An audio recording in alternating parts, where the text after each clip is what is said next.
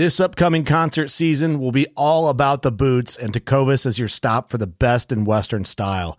Tecovas has seasonal and limited edition offerings this spring and summer, including men's and women's boots, apparel, hats, bags, and more.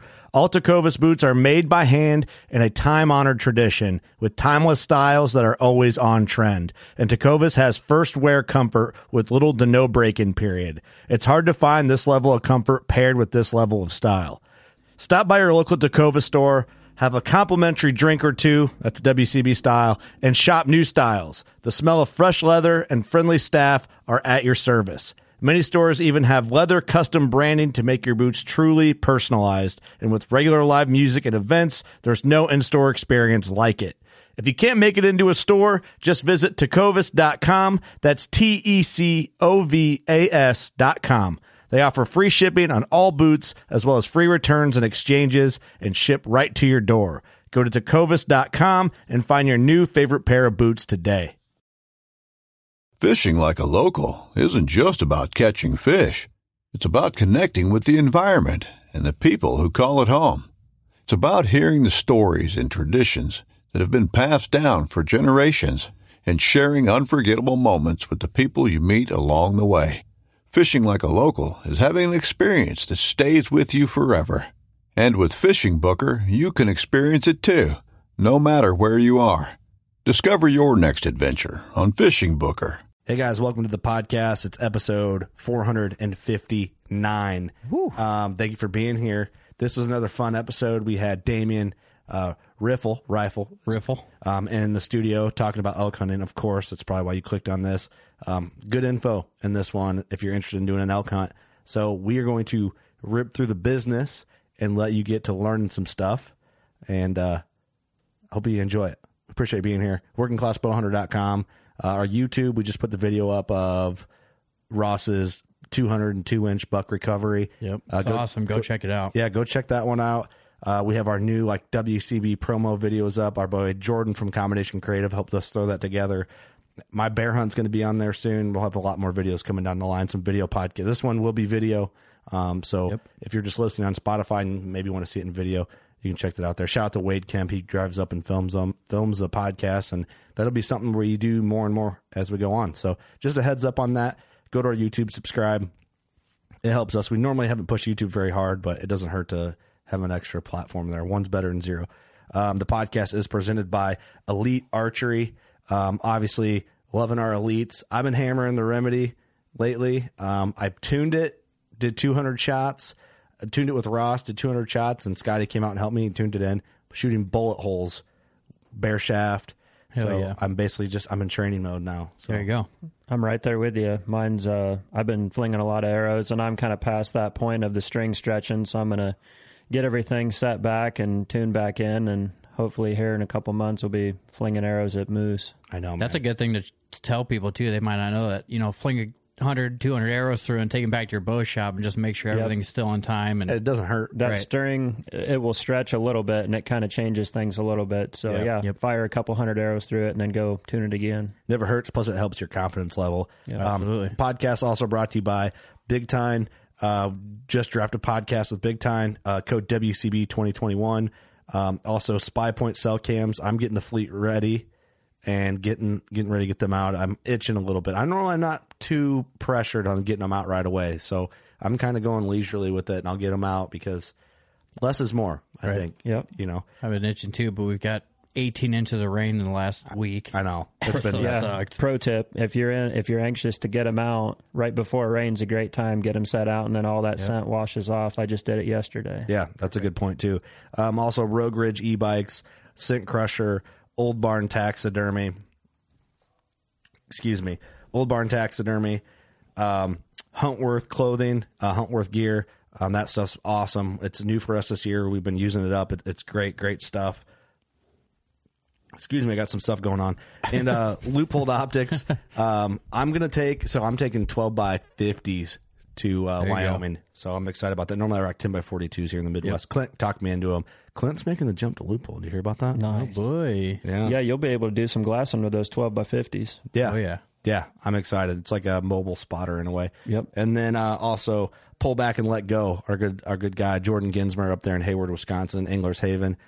He's coming down at the time of this recording. He's coming down this weekend, bringing our neon sign. Yep. And Pull Back and Let Go makes some awesome merch.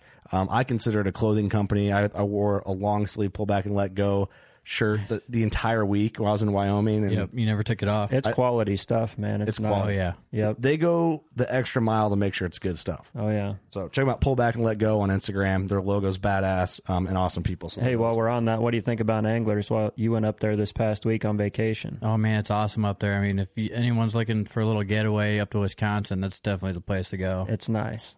Great drinks and very good pizza. I got to get up there. Yeah, Jordan it's awesome. knows his way around an old-fashioned, we'll put it that way. That's right. I'll get up there next summer. That's the It's goal. awesome.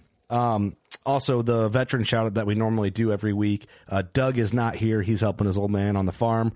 They just got a new semi for grain. That's the most Midwestern shit. Nice. I got to help my old man with the semi. Yeah, so Doug normally does the veteran shout out, which is brought to you by HHA USA. So this is a good time to just plug the veteran shout out. We like to take a little bit of time and kind of just spotlight a veteran each week on the podcast. And HHA USA, which HHA, of course, is an awesome site company, rest company, now stabilizer company. They have HHA USA, which is a nonprofit organization that helps veterans basically get back into archery and get back in the outdoors. And they host 3D shoots and everything good. There's really nothing negative at all you can think of about Nothing. that. So they were happy enough to support us on that. We're happy to support them. And if you know a veteran that you'd like to submit for that veteran shout out, go to our contact tab on workingclassbowhunter.com. And then Doug forwards, if we pick a winner, he forwards that to HHA USA and they send out like a little merch package and stuff. So Absolutely. it's pretty cool. Done rambling. Hope you enjoyed this episode. Thanks for being here. We appreciate the hell out of you. Here we go. Bingo. I'm Chase Rolfson with Rubline Marketing. This is Jeff Lindsay. This is Michael Pitt. Hey, everybody, it's John Dudley from Knock on TV. Hey, guys, this is Jared Scheffler from Whitetail Adrenaline. Hi, I'm Taylor Drury from Drury Outdoors. Hey, this is Nick Munt from Bone Collector. Hey, this is Melissa Buckman. Working Class Bow Hunter. Working Class Bow Hunter. Working Class Bow Hunter Podcast. Working Class Bow Hunter Podcast. Working Class Bow Hunter. Working Class Bow Hunter. Working Class Bow Hunter. You're listening to the Working Class Bow Hunter. That's right. This is the podcast for Billy Joe Lunchbucket, the working man, just like me and you. My name's Travis T-Bone Turner from the Bone Collector. Thank you for tuning in. Nobody pushes the envelope like Working Class Bow Hunter. It's really, really not that good. Working Class. Working Class. Working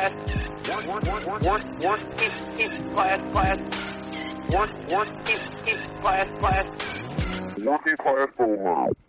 It's episode 459 of the Working Class Bow Hunter podcast. Shoot, buddy. If you clicked on us and you didn't figure out the name of our show by the intro, hopefully figure it out by the end.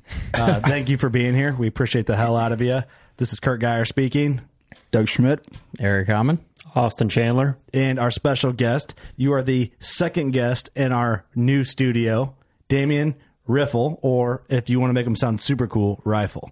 We can go with that. I like it. Both is good, right? Big fan. Either Man or. of mystery. Man of mystery. Thank you Rifle. Thank you for making it out here. Thanks, man. So It's good to come. You are from Ohio, the number one big buck state in all of the land. The second Second, one behind Indiana. Illinois. Oh, okay. Illinois. I knew that was coming. Public land, Illinois, number one. Yeah. I mean Iowa probably if you can draw a tag. Well, easy. No, Illinois, I'm pretty sure it's Small bucks in Iowa. What is probably number one public land for whitetails in the Midwest? Jumping right into it. That's yeah, right. Probably the most overlooked, I would guess, would be like Kentucky or something. Yeah. I feel like Yeah. Wisconsin, maybe. Number of entries. Wisconsin's got a boatload. Wisconsin's has a boatload, but like I don't know, like feel about public, though. land. It would I feel like Illinois has in our area less of it. right. Now, Ohio, the public land that's available in Ohio is just swamped, especially if you, like the first 2 weeks of November, it's ridiculous. Gun season, it's ridiculous. Same here, but it's because is Ohio over the counter buck tag like for non-resident? Yeah. Yeah, Same and here. it's relatively cheap. But Right. I mean, Illinois is probably I not don't have relatively cheap. the temperament. Like, I couldn't do it. Like, I couldn't imagine going in and setting up and some dude every single day walking in on your setup right by you and not caring. And like, I would lose my shit. I don't like when I'm on private land and I can hear a dog barking. Right? Yeah. Like, and that's, call me a snob, but I just. The farm I killed on last year, first year I ever hunted it, and early season, like my buddy that got me the permission to hunt on that property, I was like, this is the biggest bullshit I've ever hunted in my life. I said, it's nonstop, some asshole revving his car and crotch dogs rockets barking. No, it's rural extremely, and but it's like, it was nonstop noise all day long, every evening, right up till like the last 20 minutes of daylight, and you're like, there's no damn way. And then once it advanced into season, the temps got a little cooler and people weren't outside screwing off and cutting firewood and everything else. It got a lot better. Yeah, yeah. I feel I get weird with that. I hunted a piece. It was actually the same piece of property that the crossbow hunter almost shot me on. The first time I sat on the south end, and I just heard like there was a 4-wheeler track. Yeah, within like 200 yards of me. And it's like, I don't hate 4-wheelers and I don't hate people who ride 4-wheelers at all. Like, I actually enjoy it. But for that day, I was like, dude, fuck people who ride 4-wheelers. Fuck 4-wheelers. So my parents have 30 acres and they've had it since I was a little kid. I refuse to hunt it because a mile down the road is a dirt bike track. Oh, so you're just and hearing, it's just like, and like that's all you hear. Just especially on the Ronnie weekends. Max I'm like, strokes. forget it. Like, and then about every other weekend, you hear Lifelike coming in to haul somebody off. So I'm like, yeah, oh shit, I hate it. Like anytime they have a big race, you'll hear a helicopter. Right. I promise you. Do you low key cheer when you hear it? Yeah, I'm like, sorry about you. One less bike ride. Oh fuck! You guys are quiet now, aren't you? That's dark. We're kidding. We're kidding. Buzzkill on every platform there, but I get that. I get that a lot. That's noise bugs me. I just want to enjoy nature and I want to listen for deer, and that's. I mean, whatever. You know what I mean? Most times we had a lease that you could just hear highway noise, just that constant rum or hum or whatever. Best property I've ever hunted. I had it for 12 years. Most of my big deer came off of it. That I was 800 yards from Interstate 77 that cuts right up to the middle of, and at any time. Probably good for entry and exit, the noise, right? It was, and like I've made some really long shots that were probably covered up by interstate noise that the deer didn't react to. You probably get away with a little bit more too. You can get away with more, but that constant, and it was always, if you got a south wind, the way the interstate kind of looped up, the south wind was the worst. It just sounded like those cars were coming right through your stand. You know? See, that white noise would just put me to sleep. Yeah. Hey, tip your mic up just a little bit. Beautiful. So the main point of the podcast, when we talked about scheduling this in, is like you are a guy from the Midwest that ventures west, which I think always makes for an interesting conversation because there's so many guys. Our listener base is primarily Midwestern guys that either have already been out west and they've done the thing, or they're curious about other states and whatever it may be. But there's a lot of people, probably the majority, that always dream of going west that don't get to go west. Mm-hmm. So that's why I enjoy interviewing guys from the Midwest that have experience going west or have trips planned or are more knowledgeable about it, because it's one thing to have a Western guy on to speak to Midwestern people about what you need, what to look for, how to do it. You can learn deeper tips and tactics. When you take whitetail guys and send them west, it's a different outlook on things. So. Right. It's a more relatable perspective because you know what it's like to be home based on whitetails, right? And then learn it, and kind of like the progression of, you didn't know that you needed this the first time you went, and then you added that to your pack list the next time. Right. So, and everyone's different too. Like, we've had a lot of people on from the Midwest that go out west, but it's nice to have different people on to see what you're taking with you versus the other guy, Mm-hmm. Yeah. And might we add, if you guys that don't follow Damian on Instagram or Facebook, feel free to shout your stuff out. Just Damian Hunts on Instagram. I'd rather do that one if anyone's going to follow me. I post all my hunting stuff on there. Facebook, I try to keep it to like family and friends. Facebook sucks. Facebook sucks. Yeah, let's be honest. But you can see Damian's you're obviously a very experienced hunter, very accomplished whitetail hunter, very accomplished out west as well. But you did an episode on whitetail cribs with the Exodus guys, which was super cool. Rocking the working class shirt on that, which is badass. Right. But you get to see what you talk about in this episode, whether it's whitetails or out west, you back up what you talk about, and I feel like that's very important. Anybody that's serious, you can pick up the passion. For sure. And quickly, there's a lot of people that enjoy hunting and like hunting, but when you are like-minded with somebody, you pick up on that deep passion and can relate to it quickly. You can tell in the first 10 minutes of a conversation someone... I say 5. What's 5? 5 minutes. I say 5. I was trying to be gracious, but you can tell. Like, if you're talking to a guy, you're like, all right, I can vibe off how into hunting this guy really is. You know which level you need to go to. You can you can talk hunting, you can talk extensive hunting, and then you can go to where we're at. Right. Well, and I'm sure with your profession, too, you meet a lot of them people, too. Oh, yeah. A lot of them hunters and stuff. Drunk barbecue guys coming in there.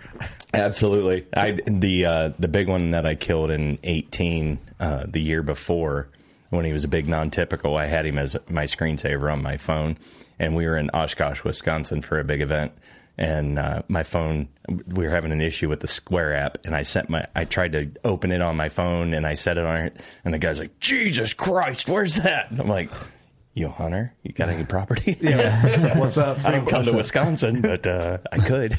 Free barbecue for life. Right. Oh, there you go. Okay, so let's talk about you do hunts in New Mexico. Yeah. I mean, you do hunts about everywhere, but New Mexico is the topic of this podcast. Sure. New Mexico elk, to be more specific. Why New Mexico? So in 2011, I used to film for a hunting television show, and my first elk hunt was through them, and they sent me to a private ranch in New Mexico. Mm-hmm. And it was an amazing experience. Like, I couldn't, as a kid, my dream hunt was always elk. And in my mind, it was a horseback ride into Jackson Hole specifically. Mm-hmm. But going to New Mexico, and I went with a good friend that was also filmed, and we got out there, and it was just elk bugling in every direction, and every day we were seeing elk, and it wasn't nasty, disgusting topography that would just absolutely murder you. I mean, it's there. Yeah. And the last unit that we hunted the last 2 years, it was that type of terrain. I mean, it would kick your ass if you weren't ready for it. Right. And we were up to 11.5. Most of the days we were right around like the 9,000, 10,000 foot mark. That's getting up there. Right. And anything over 600 foot where we're at. It's a motherfucker. About 6,000, you start feeling it. Yeah. And, New Mexico's a straight lottery state. So there's no preference points. There's nothing other than buying a landowner tag and going out there, which honestly, the first time we went out there, it was under a landowner tag. So the outfitter that the TV show was partnered with, we applied through him and we didn't get drawn. And he had just started he had split off from a different outfitter and just started up. He bought all these ranch tags, and he had 2 that he was willing to give us just to get out there to make a TV show. Oh, that's awesome. Cool. So it was an experience of my, there's no way at, 30 years old, I was going to drop $12,000 on an elk hunt. Right. You know what I mean? Right. And we went out there, and it was everything I could possibly imagine. Like, we were on elk the first day. My buddy shot a great 6x6 that come walking into 17 yards, on the 4th day. Then we hunted hard because I was hunting this specific bull. Which is never easy, no matter what anybody says. Yeah, right. And because I just had to, I say that shit because someone's going to talk shit. Oh yeah, it's like, no, you don't get it. No, if you're talking shit on that, you don't understand. Totally. Like what we're going back, like you don't get how it works. So that watching him kill, and he had hunted elk for 9 years and hadn't killed one. Oh, no kidding. And when that bull, he shot it on a 17-yard straight frontal, and that bull whirled and ran 17 yards and fell on his face.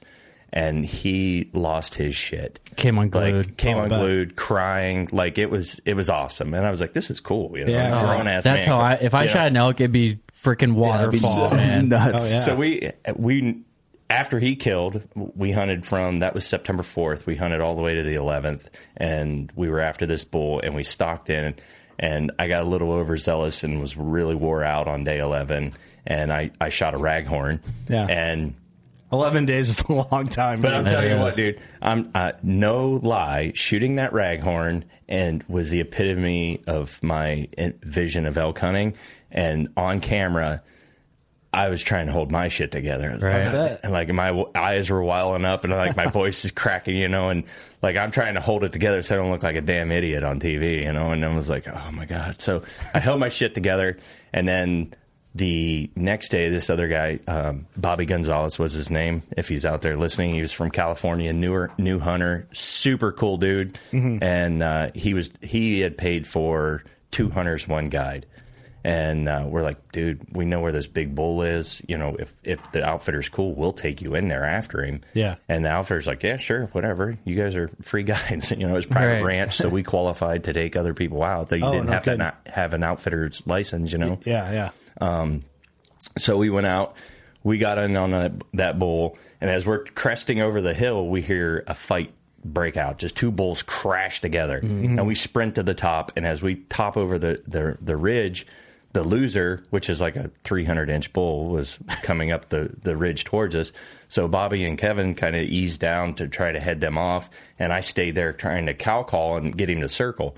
Well, the bull that won, which was the bull that I was after for the entire time, heard that and thought the loser was taking cows with him. And I look over my shoulder, and I just see a rack walking straight at me. And I'm in the wide open. I laid down on the ground, and I grabbed the bill of my hat to hold my head up so I could see this bull coming, right? And they saw me lay down, and they're like, what's going on? What the fuck is he doing? So this bull comes up, and was he taking a nap? He's like 10 yards on the other side of this juniper, and he cut their tracks where they walked down the hill after that other bull, and he stood there. And he didn't know what to do. And then the cows had followed him up the ridge, and they were kind of circling around, and they busted Bobby and Kevin moving and whirled. I'm sorry, I'm getting ahead of myself. So he started leaving, and then they cow called, and he turned, and he started walking straight at me, looking at them over the ridge. How far is he from you right now? About 10 yards. Oh, shit. And damn. He's walking straight at me. I'm laying flat out on the ground, holding my head up, and this bull... And this is the bull you were after all week. Yeah, he ended up... He was 10 yards. 325 inches. Salt in the wound. He's coming right at me, and I'm like, oh my God, do I jump up to a bull that came in aggressively, or do I just lay here and get stepped on? Because that's where I thought was going to happen. Right. And get fucking stepped on. I'm telling you right now, he was from me to you, and he stopped because the cows came in behind him and busted them moving, trying to get a shot at him, and they whirled, and he turned sideways, broadside, right there at like 3 yards. You could have rambled his ass. Ripped out a bugle and then walked over the hill. Oh, my God. That was the most intense thing in my life. I stood up, and the guys were like, holy shit, they had no clue like what just when you hear one bugle at 50 yards, it just, your hair stands up. I couldn't imagine being that close. It was the most intense thing. Like, my heart was pounding. It was, and at that point, I'm like, after killing mine and experiencing that, and I'm like, I got to come out here. And then you're just automatically, I mean, there's no way you can't be hooked after having that type of experience. There's no way. If you have a hunting inkling in your blood, then you're hooked. Yeah. So especially experience like that. I mean, it's like I started applying, to go on my own, and didn't draw for like public, or just to go back to that place, just or whatever. Public, probably whatever you could get. So really. Kevin, the guy that I went out with, became extremely good friends with the outfitter, and Kevin's like a world-class taxidermist in Missouri, and I called him up, and at this point, I'm like, I'm going to pay for a private ranch hunt because I want to tag, right? I want to go back. So he called me up, or I called him up, and I said, do you think, Brian has any tags left? And he's like, well, probably not for this year. And he's like, and it was right before the entry for the lottery. And he's like, but if I wasn't loyal to Brian and friends with Brian, I would go with this young guy, Isaiah Gonzalez. He's like, the guy is a legend in the area. Mm-hmm. He lives in the mountains like 300 days a year, knows every bull on the mountain, finds hundreds of elk sheds every year, and he's like, if he's a legend. Mm-hmm. So I'm like, well, what's his number?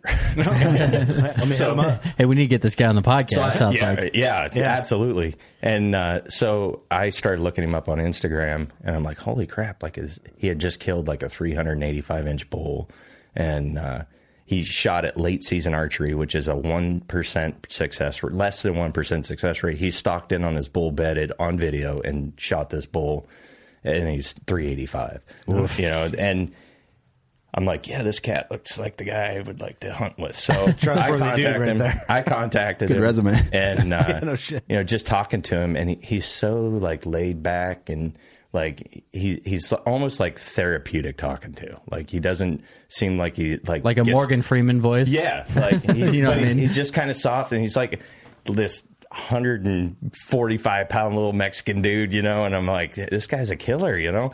So, you know, I told him what I wanted to do, and he's like, yeah, absolutely. We can, you know, I said, I want to hunt elk. So I said, I don't care what unit it is, whatever you think will give me the best experience is what I want. So he put me in, and then like the week later, my buddy Dave, he's like, dude, that's awesome. I want to do that. And I'm like, well, call him up, apply. So we applied as a party tag, and we hit the lottery, and because you either draw or you don't. Yeah, you either draw or you don't. What are the odds in that type of draw? So it's, if you just go basic. So I hope my numbers are right here. So I believe 84% of the tags go to residents, 10% get put in an outfitter pool, and then the 6% that's left over goes to non-residents. So you have a little better chance by applying for the outfitter pool than as a non-resident. Right. So that's honestly why I wanted to do it, because I was hitting zeros as a non-resident. So my buddy Dave, you know, he was like, he's like, I'm lucky.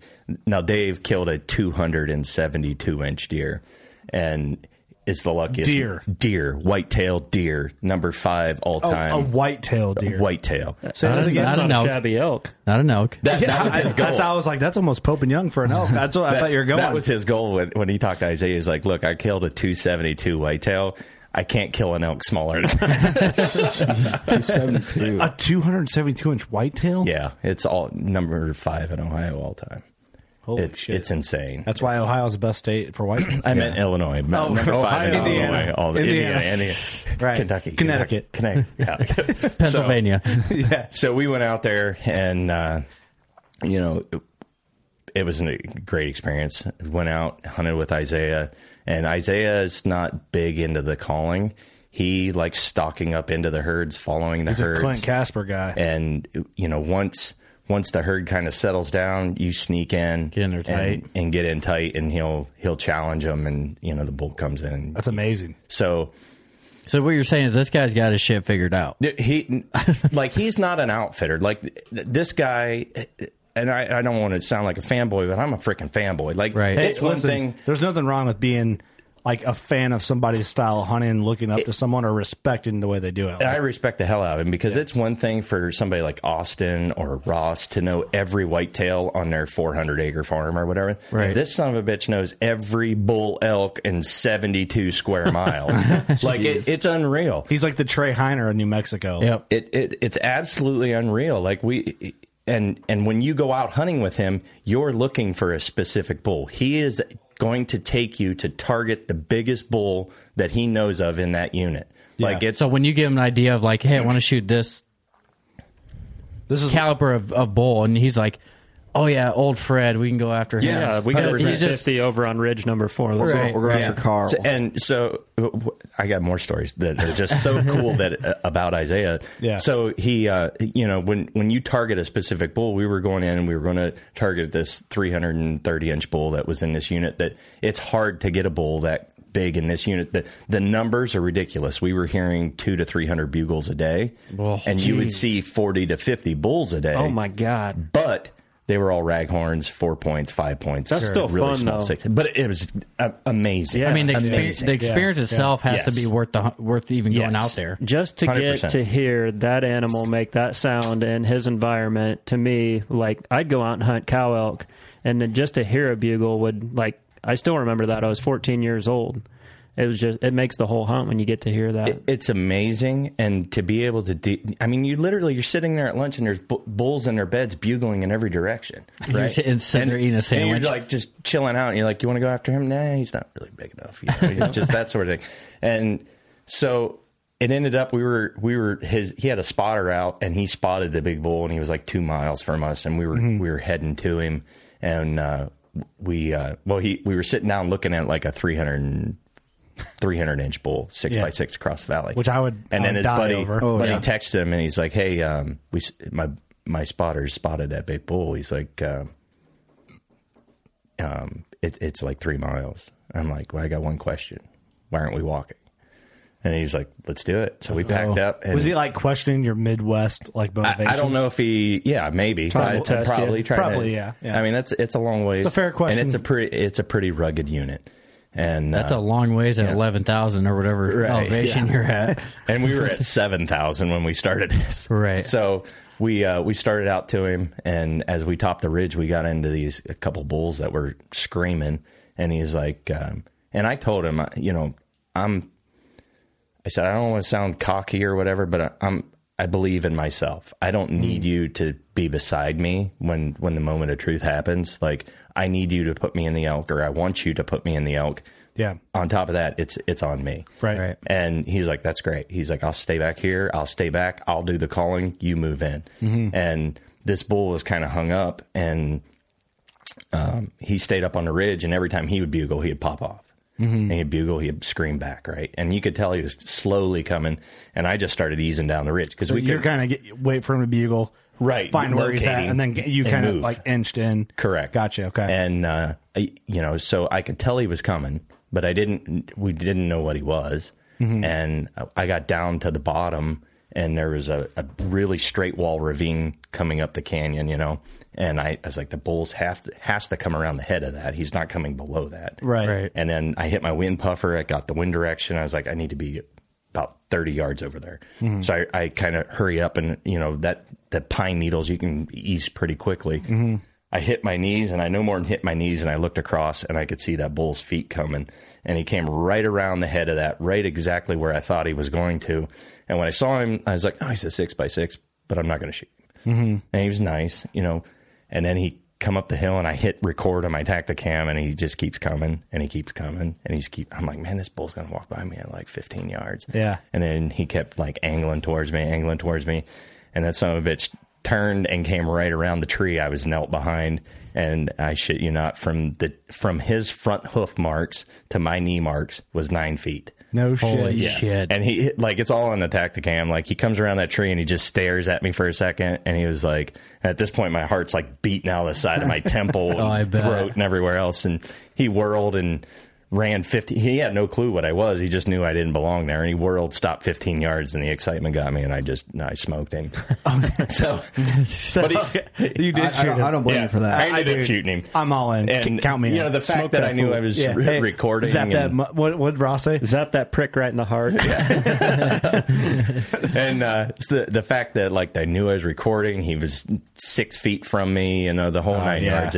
Like, all that just came together, and I drilled him, and he ran 50 yards, and I snuck up the ridge, and right as I got to Isaiah, we could just hear antlers dragging down the hill as he was sliding down the canyon side. Fuck yeah. And that was pretty awesome. So then my buddy Dave shot a really nice 6x6 on his hunt out there, and I got to be with him. And Dave, I'll show you guys the recording of Dave. It's the greatest. It's the epitome of why we all hunt. He absolutely lost his shit. It was the last day of his hunt, and he shot this bull, and he ran off, and I got down to him, and we're standing there listening and talking, and all of a sudden we just hear the bull crash, and Dave like fell to the ground. And Dave's, at this time, he's 58 years old. He's in really good shape, but he absolutely had a meltdown. And he's like, fuck that hunting property. I'm selling it. I'm coming back every year. That's awesome. And what an experience. Dude. Just feeding the addiction. And then that year, Isaiah shot himself. He drew a tag in a good unit, and he shot another 380-inch bull. God. And this bull, listen to this story. So he knew of this bull for like 4 years, was applying for the tags, wasn't drawing tags. He learned this bull and followed this bull. He knew where the bull summered. He knew where He would migrate to his breeding grounds. He knew where his breeding grounds was, and he would follow this bull all summer long. And he knew every year from the previous 4 years, when he got to his breeding grounds, he hit one specific water hole first. I remember this story. And this bull, he followed him all summer. He lost him right before he got into the dark timber, and he lost him in the timber. And he's like, well, he's right on track to be there right on time as usual.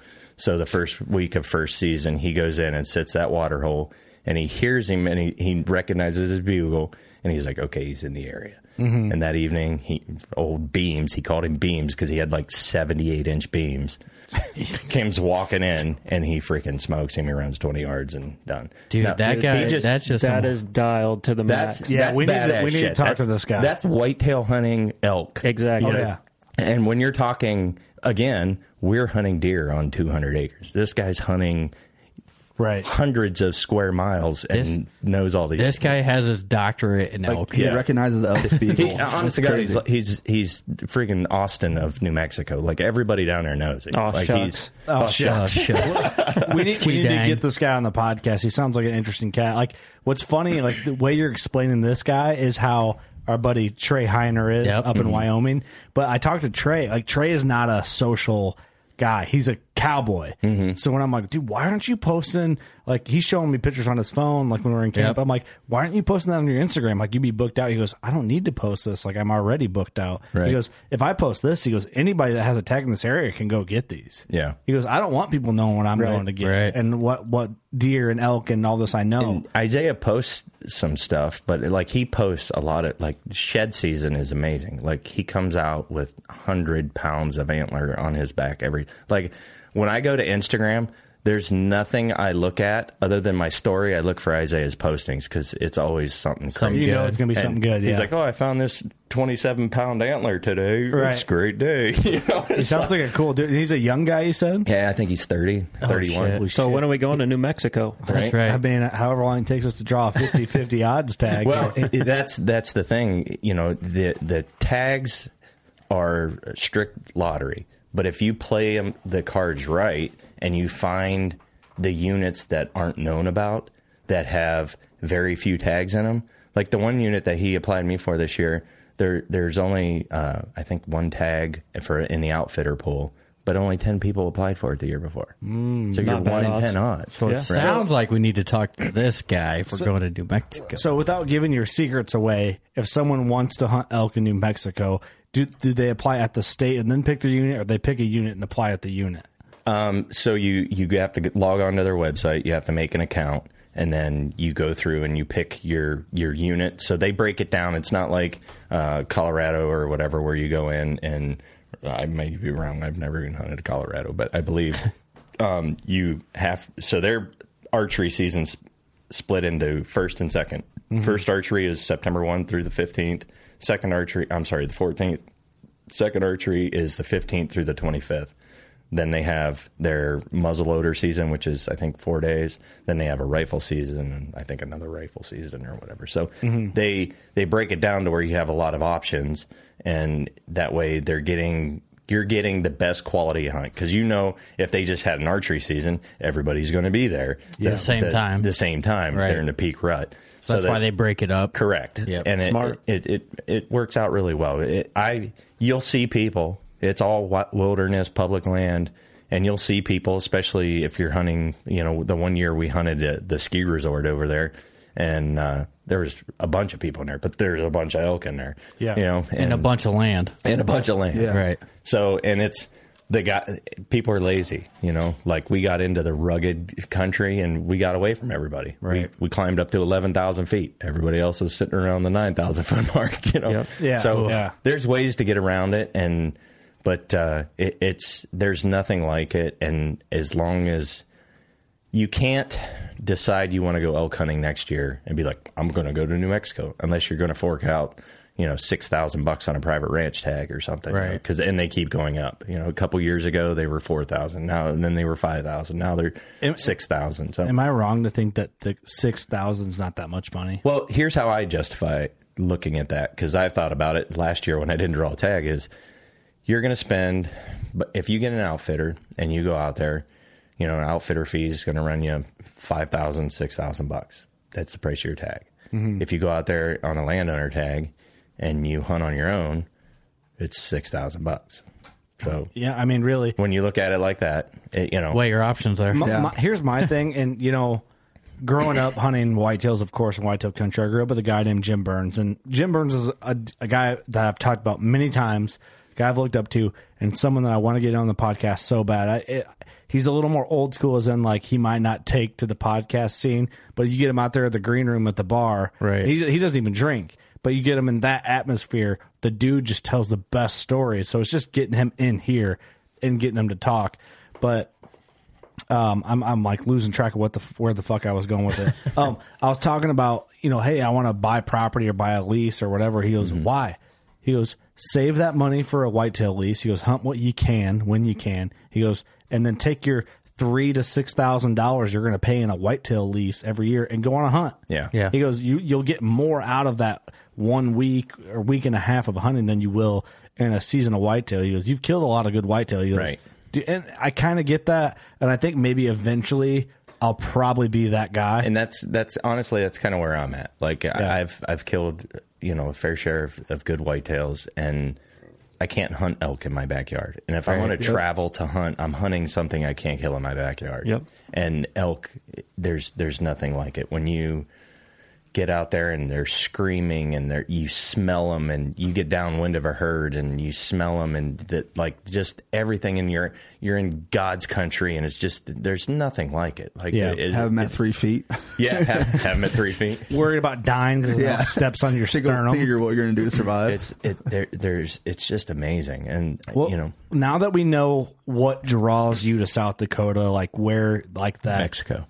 When I say South Dakota, what the fuck did I say? I don't know. Dakota? I was like, is he going to South Dakota or what? I was wondering. New Mexico. Yeah, that's what I said. Hey, we bought your tag. Yeah, surprise. That's one of those moments, when you're in the shower and you're thinking about an embarrassing moment, you just let the water run on your face.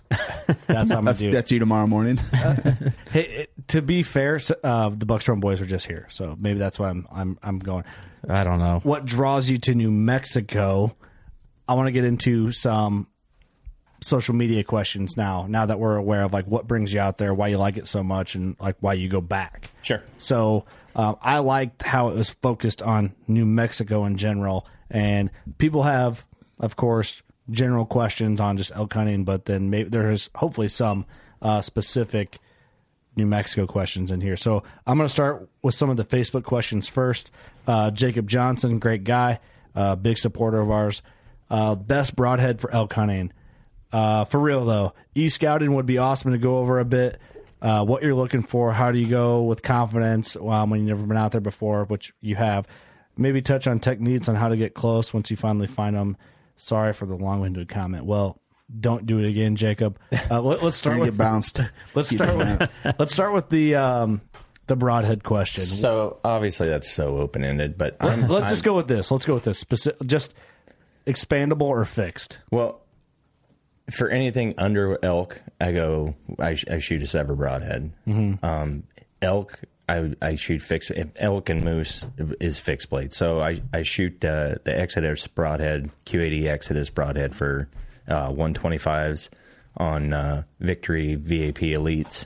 And honestly, they're I don't know if it's a combination. I don't know, but I've shot a lot of shit. And even like Isaiah is the outfitter. When I shot that bull at 15 yards, my arrow blew through him, flew another 20 yards, and buried. If you've ever been around a dead standing juniper, it's like concrete. Mm-hmm. And it buried to the back of the broadhead in that dead juniper after it passed through an elk.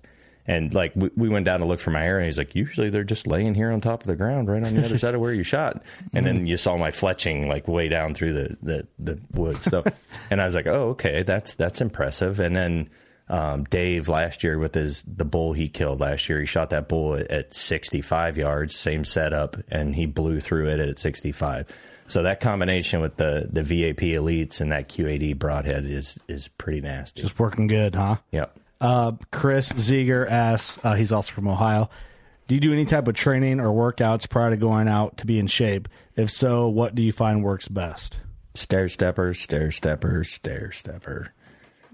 backpacking. That's mostly what I see people doing is like stair stepper workout. Yeah. I'll start if I know I'm going. Well, you obviously don't know you're going until typically around April, but in January, I'm usually fat as a hog after a hard, difficult whitetail season of laying around and eating shit. We can sympathize, right? Yeah, we've been there, and we've all been there. So in January, I'll usually start hitting the treadmill and the stair stepper and drop about 20 pounds, and then come April, when I find out if I draw or not, then I step it up a notch and I'll start go hard backpacking, weighted backpacking, stuff like that. So getting ready. Yep.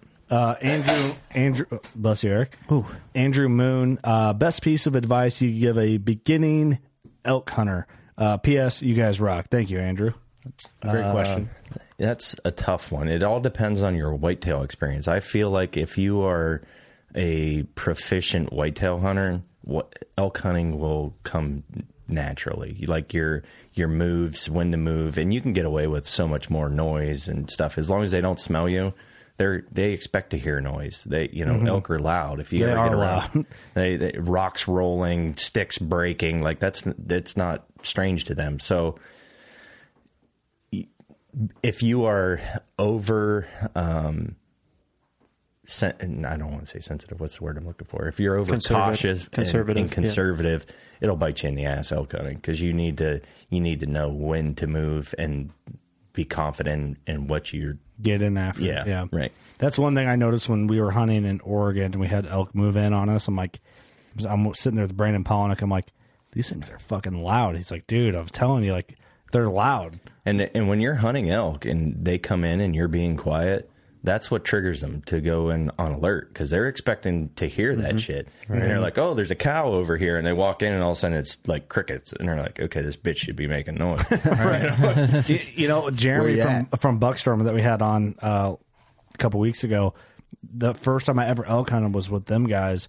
And we were like slipping through the woods. We were doing over-the-counter elk hunt in Colorado. And he's like, dude, elk are loud. He's like, you hear branches breaking, sticks in the ground breaking, like you said, rocks. He was like, it's sort of like if a horse was just walking exactly. through. Right. They sound like horses tromping around. Yeah. You can almost hear their gut popping when they're walking or running. Yeah. Yep. Yeah. And I'm like, I didn't really get it until that day in Oregon when they moved in. I'm like, they are. Yeah. Okay. Like that.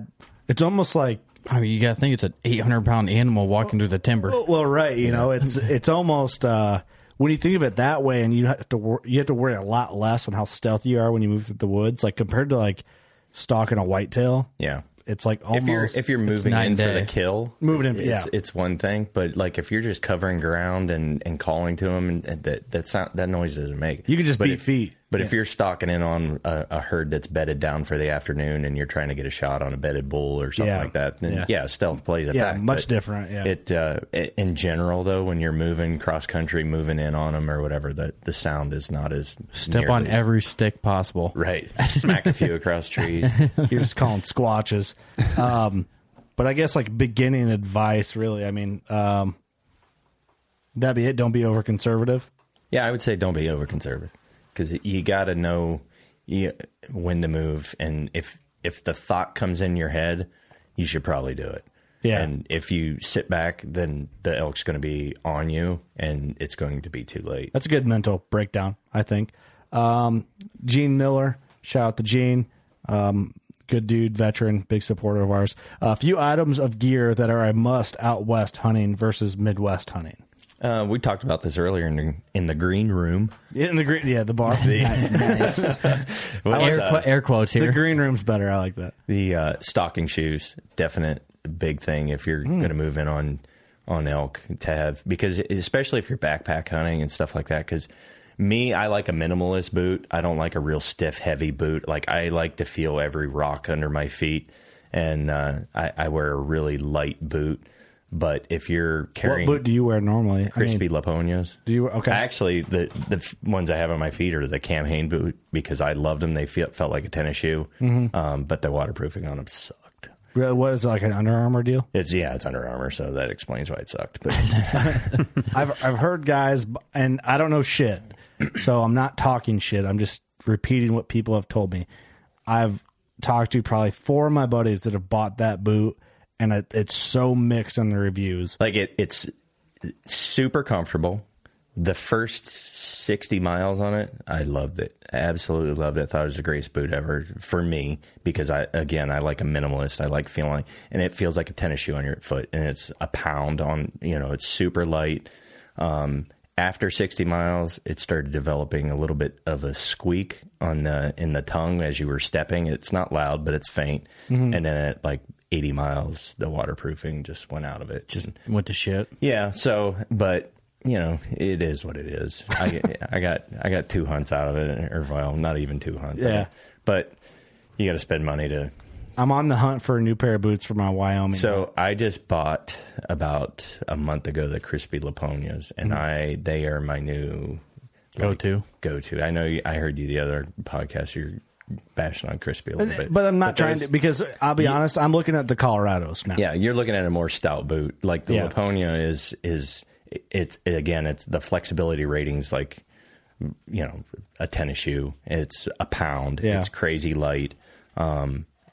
I really like it. It's honestly like I had to stop wearing it as a daily boot. I was like, oh, I'll break it in, and then I broke it. I didn't even need a break in, and I'm like, this thing is awesome. I'm going to buy a second pair just to wear. Which one was that? The Laponias. Okay. They're so comfortable. The only thing, like I'll randomly get like issues with like plantar fasciitis. I want to put a little more arch support. Yeah, the custom insoles or whatever. Yeah. But other than that, like the boot itself, there was no break-in time. Like the day I took them out of the box, I put them on and I went on a 5-mile weighted backpack hunt. Is that plantar fasciitis? Is that like when the center of your foot feels like it's splitting? Yeah, it's the tendon that goes to the arch of your foot gets too tight. And stretches your foot out, and then when you step on stuff, it'll cause pain. So I think I get that a lot because my whole life I've been like a skateboard BMX guy. I've always worn very flat shoes. Yep. So like Vans, I always wear Vans. A tennis ball. Start off with like a tennis ball, and like you can stand on it and like roll rub it. Your foot out. Yeah, roll it. It'll help stretch that tendon. That was huge for me. And then once you kind of get that, and then I switched to a harder pull ball that doesn't have much give, and since I started doing that every random so often, it exercises it a little bit. Yeah, it just stretches that tendon out. It doesn't keep it. It keeps it from getting overly tight, because that's the issue. Is like when you sleep at night, your feet go down, the weight of your blanket goes down, and that tendon, your Achilles tendon, shortens, and then that's why you have so much pain in the morning when you stand up, because when you stand up, you're straightening your foot back out, and it's stretching all that out. And the first few steps you take, it's like murder. So, murder. Brock Rolston, what's your favorite piece of gear that is a must for out west? Favorite piece of gear for a must. I would say the stocking shoes again. Really? Like I think they're that important when you're in the mix, because again, when you're packing in, people wear their packing boots, and then when you get into hunting, or maybe even a lighter pair of boots that you want to carry in with you. But for me, my stocking shoes are water socks with wool socks stretched over them.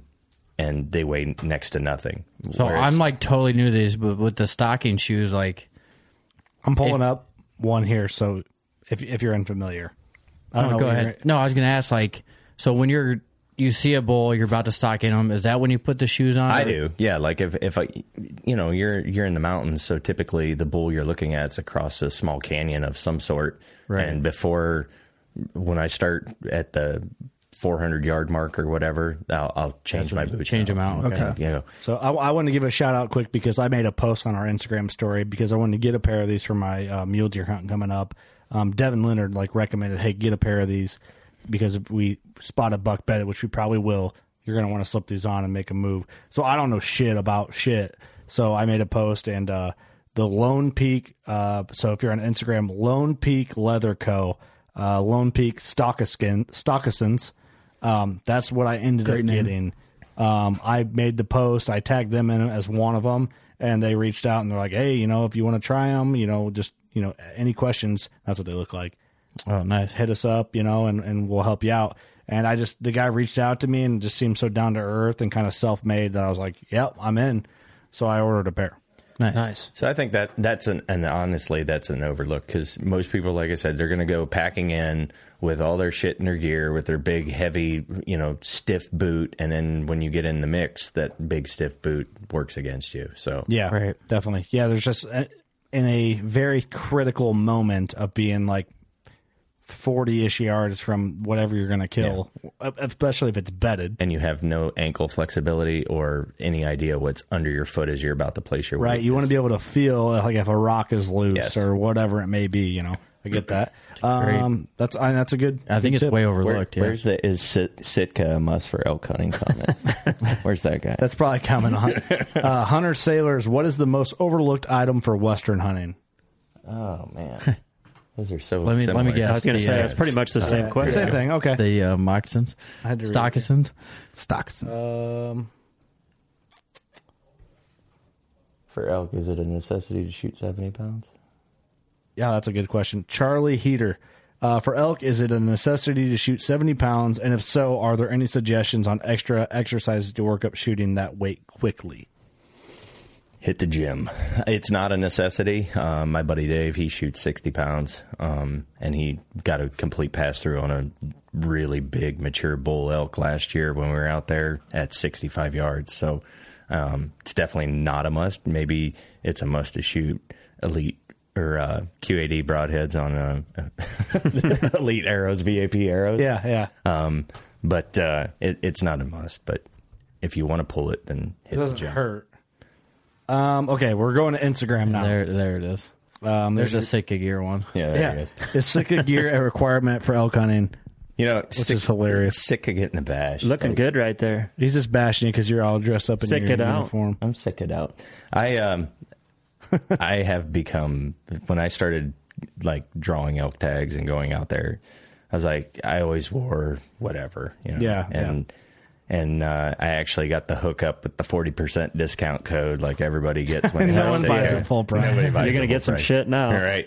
So I'm like, you know what? Let me try this. Yeah, but he serves, so he's good. He's good. So I bought some, and honestly, like even when I was filming, we got our shit pretty much free. Yeah. And the brands that we'd use, like I went on that moose hunt in Newfoundland, like I went through like 4 pairs of pants, and since I've bought Sitka, like, it holds up. Yeah. I'll give it that much. So is it a must? No. But do you get what you pay for if you get the 40% discount? Yes. It's expensive, but it's quality shit. Here's the thing. Anything that you really want to discount on, like I know Sitka's good stuff. Right now we're wearing Huntworth, super happy with it, especially for the price point. Doug really probably has the whole thing figured out because Doug's the only single guy in the studio 99% of the time.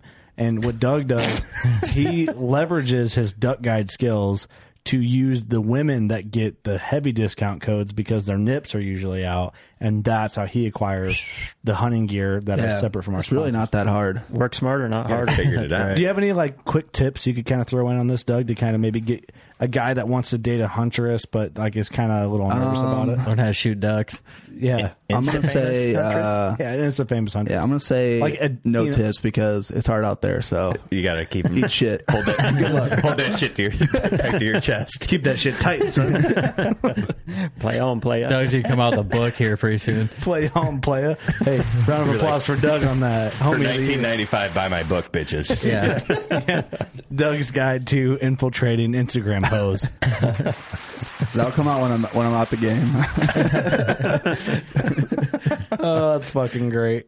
Here's a good question. Dominic 88 at Dominic.s88 on Instagram. We know Dominic, good dude. Do you drive or fly? If you fly, how do you ship meat, hide, and antlers? So in 2011, when I went on my first elk hunt, I flew/drove. My buddy I went with drove from Missouri. I flew into Amarillo. He picked me up in Amarillo at the airport, and then we drove the rest of the way. It was a real pain in the ass. So flying, I ended up giving him. I threw away all of my luggage and packed my bags full of meat, and anything left over, Kevin got because it was just so expensive to fly it all, Yeah. And So I learned at that point that I was never going to fly out west when hunting again. And then, so the last several times we drive, it's 25 hours from Central Ohio to drive out there. We drive it straight. We just take turns driving and napping. And honestly, driving at home is really easy. So we just take coolers with us. You know, you're typically, like if you use Isaiah, and you kill early, he has a cooler that he cools everything for you.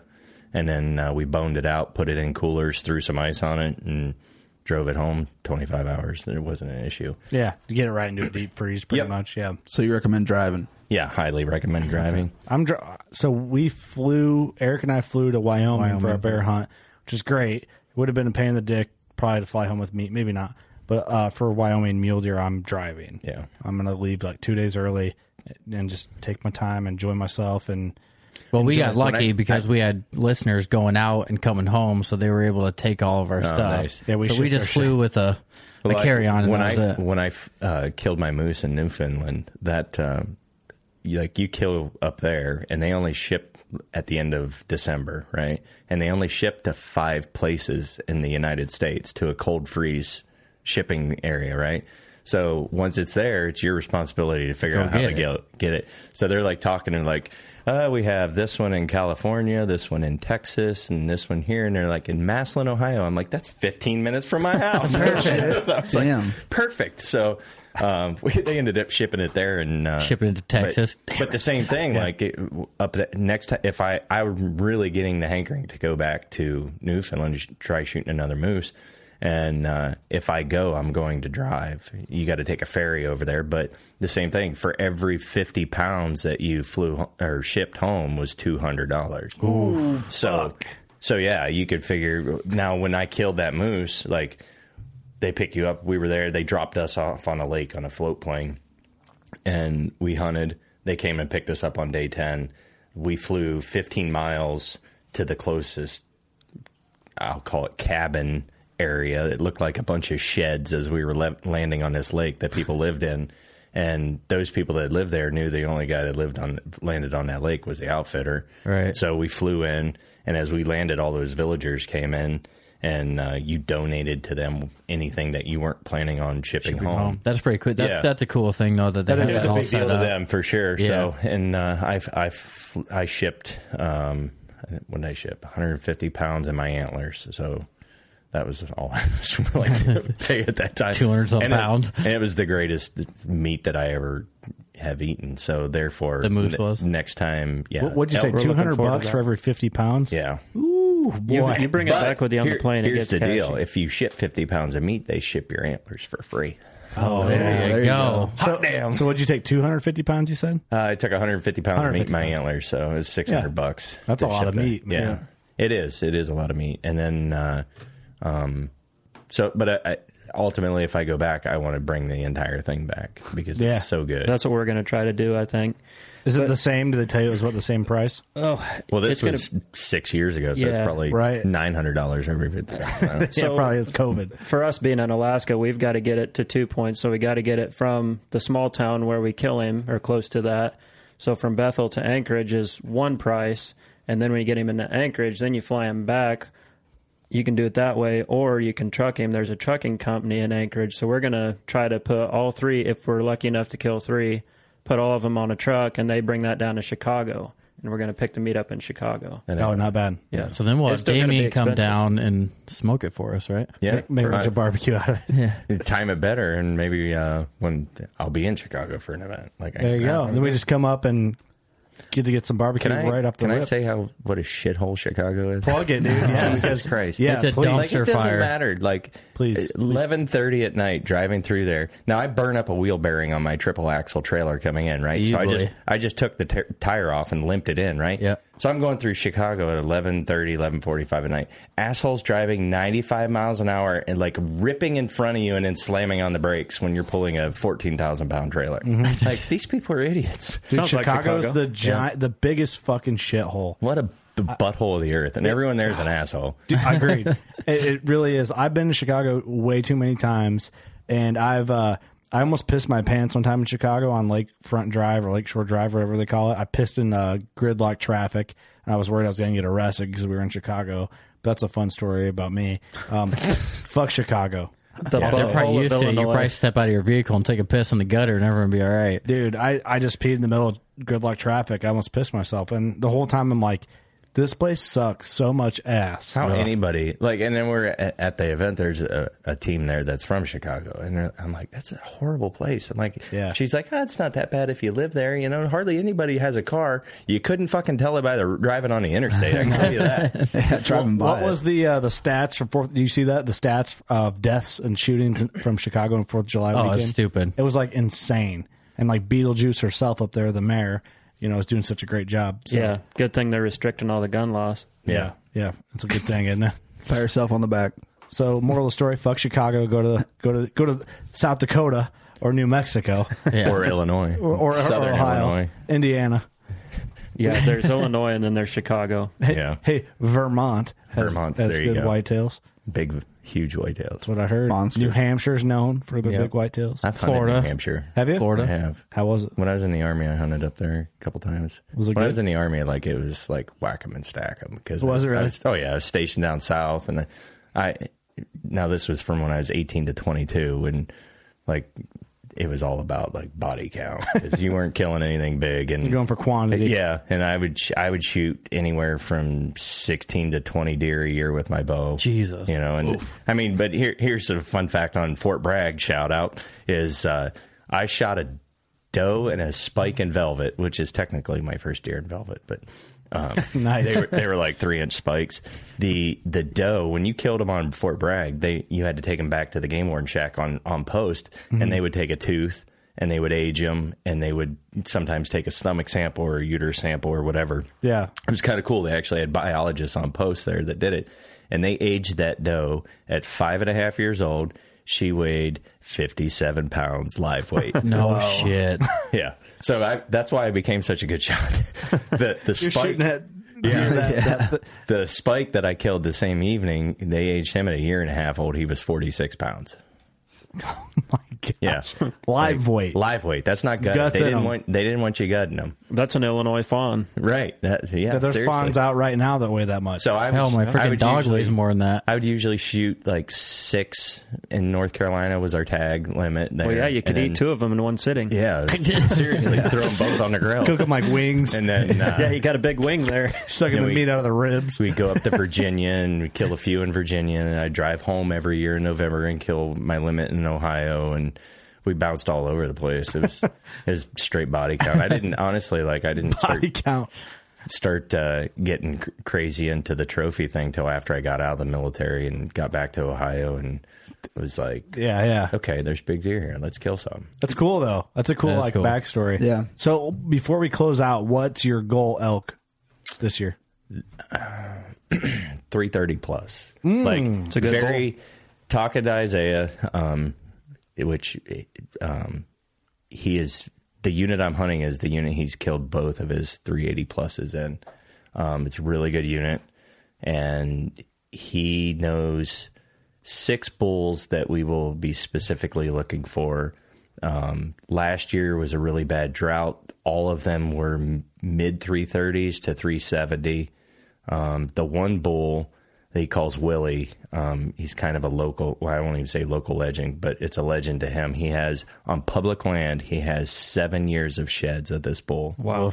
In his heyday, he was 365. He is now 13 years old, and he's dropped down into the 340 range. He dropped from 365 to 335 last year with the drought. He was hoping he would spring up. Some of those photos I sent you the other night, 2 of those photos is Willie. And he's back up. He feels like the 340, low 340s. Damn. Oh, man, What's the life expectancy on an elk? They're in their prime around 8 to 10. Gotcha. And then they can start waning out after that. Going downhill from there. It's nuts. A bull that's 13 on public land, that's crazy. Unheard of. He's hard to get to. But talking to Isaiah, he's a really tough bull to hunt because oddly, typically during breeding season, that big bulls will come in, take over a herd, and that's his herd.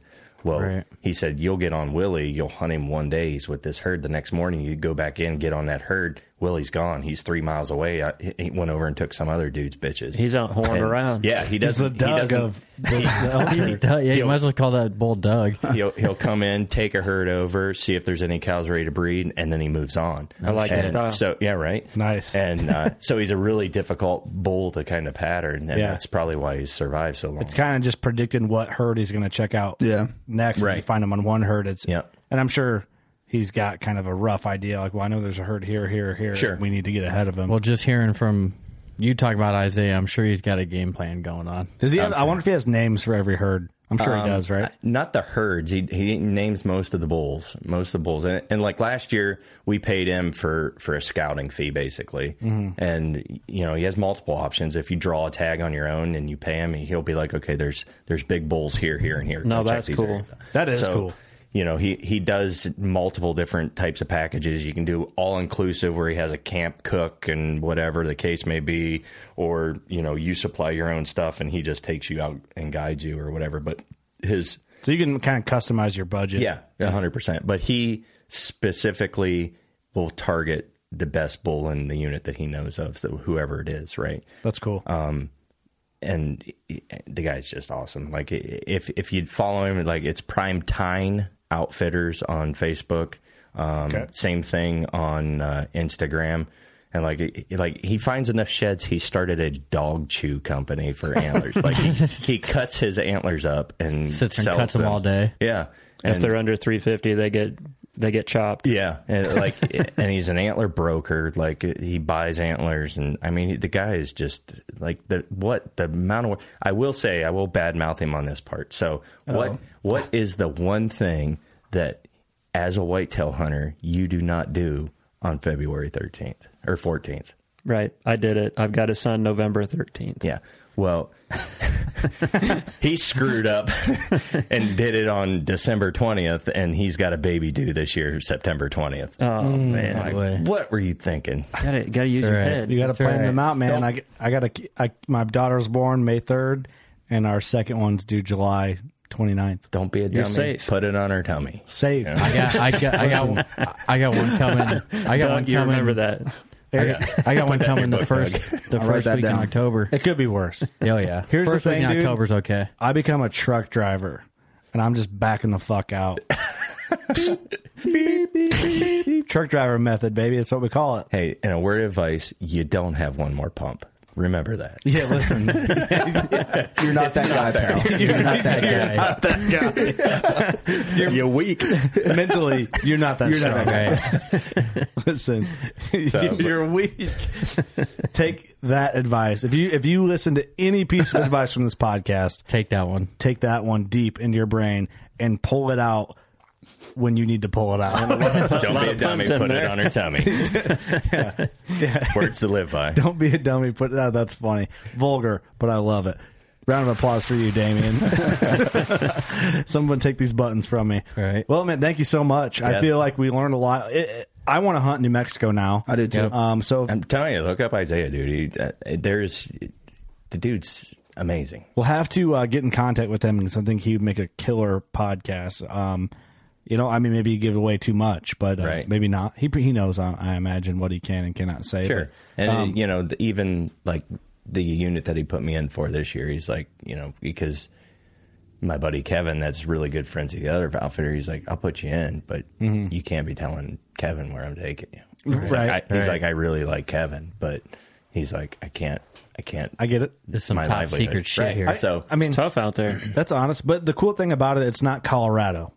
Right. It's not like Doug's going to listen and be like, there's some Instagram girls down there. I'm going to go buy an over-the-counter tab. Right, and that's just go. I was saying that earlier. You can't decide you want to hunt elk in New Mexico this next fall and be like, I'm going to go and make your plan and go. Right. You have to. My rule is I apply every single year.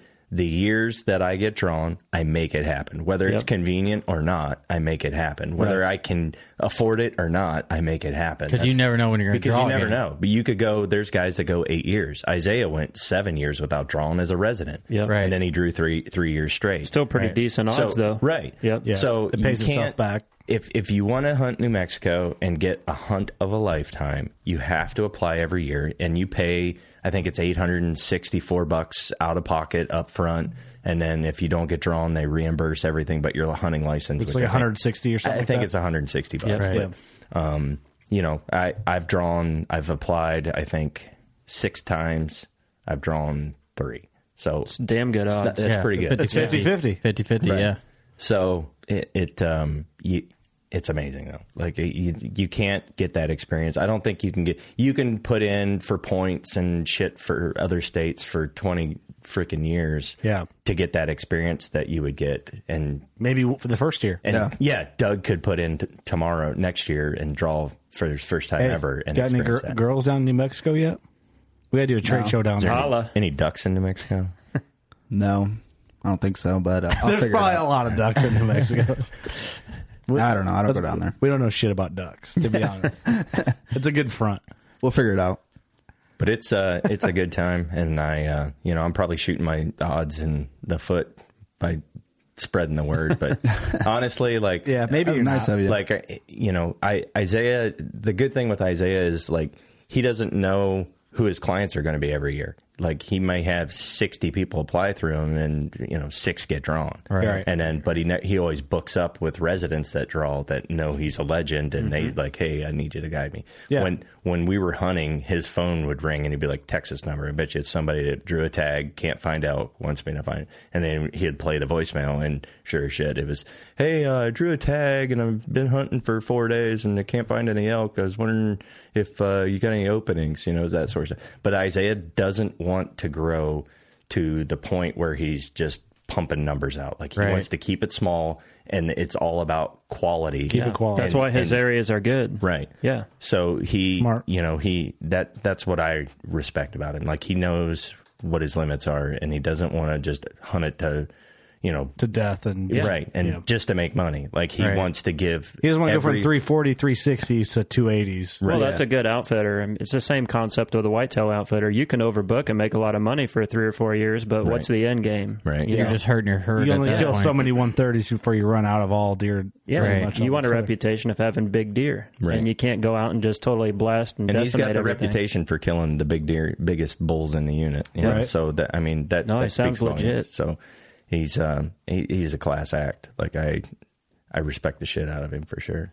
Cool, Good. man. That Well, is we cool. appreciate you coming in from Ohio and then from Chicago, which at this point you'd probably much rather just drove straight from Ohio to here. I'd rather, but I'm making money in Chicago, so Hey, take Perfect. their money, man. Sell that barbecue. take it all. You want to shout out the barbecue biz? Mojo is Famous Barbecue. We do the National Rib Burn Off circuit and sling some world class barbecue. It's badass. Pays for all my hunting addictions. That's It's so- crazy. it's- It's so bizarre that you do that for a living. It seems so random. I know it is. I kind of fell in my lap, and honestly, the reason I pulled the trigger on it is I was like, wait a minute, it's for 4 months out of the year and stops 2 weeks before hunting season. Yeah, Perfect. I'm gonna fucking do this. That's enough. I'm gonna have to figure out some barbecues Like, and shit. I can own a business and run a business, and it doesn't affect hunting season. It was meant to be. Yeah. 4 months out of the year. Beautiful. Well, any shout outs, man? Anything, really. It's your time. What do we got? I just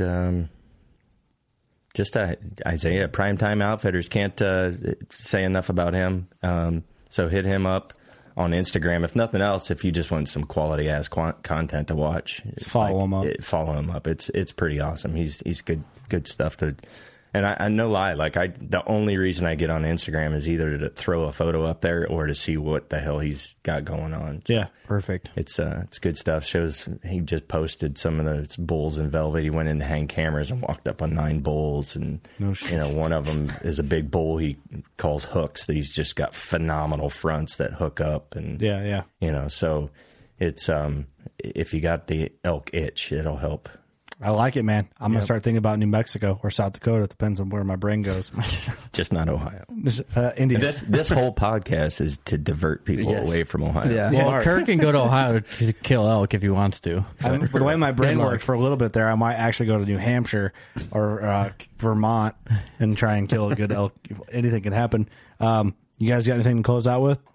Nope. Nope. A lot of fun, man. Yep. Yeah, Appreciate you coming in. It's good to have you in the studio. Badass, man. You guys Thank have you. freaking knocked a home run on this bad boy. Thank you. Pretty sweet. I'm glad you made it out, man. It always just makes for it's much better than a phone interview, Sure. you know. And it's cool to like get people in here and get to share a drink and share face to face. It's always good talking with hunters over the phone, but face to face conversation is just way different For sure. and always way better. Yep. So, and I only had one drink on this podcast. I did too. Yeah, that's the one thing this studio is missing is the beer bitch. We could have hollered at Wade out there outside the studio. We need one of them. Like the bank vacuum systems. You got the on air. You just need an intercom. When you start flashing the on air sign, that means bring beer. That's what I told him. Like, we need to code. put one of those things at the bank where you put the tube in, sucks it up. You know? That would be phenomenal. Just have everyone at every station. We need a combine beacon on the top and just turn it on. There you We need go. a beer. There you go. And we'll just switch it right here next to my mixer. I'm like, Doug, you need a beer? Or like one of those like trains at Happy Joe's where you just put a pile of beer on it and it comes in. You just grab all the beer off it. Random little train tracks in here. Sloshing all over the audio equipment. Yeah, it's like, great, thanks. Be fantastic. You filled up the old fashions a little too tight on that one, on that tight S curve on the train tracks. One spilled again. Damn it. Yeah, that's us, though. We're idiots. But no, thank you for coming in, man. Yep. It means a lot. It's good to see you again. And thank you for your service too. Yeah, thank you. Yep. No problem. Thank you. Thanks for being willing to share the information that you shared with everyone. I know no problem. a lot of people keep that tight, so it means a lot. So, all right, guys. Thanks for tuning in. You know what to do. Go shoot your bow. We love you.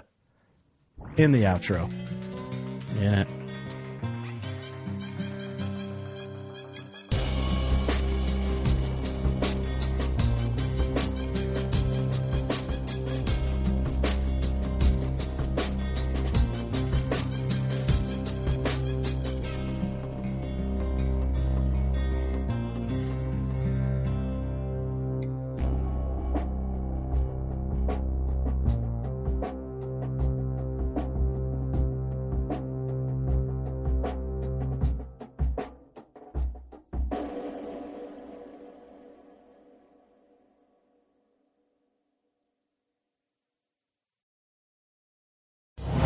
Brave anglers search for the one they call king, but who will take his throne?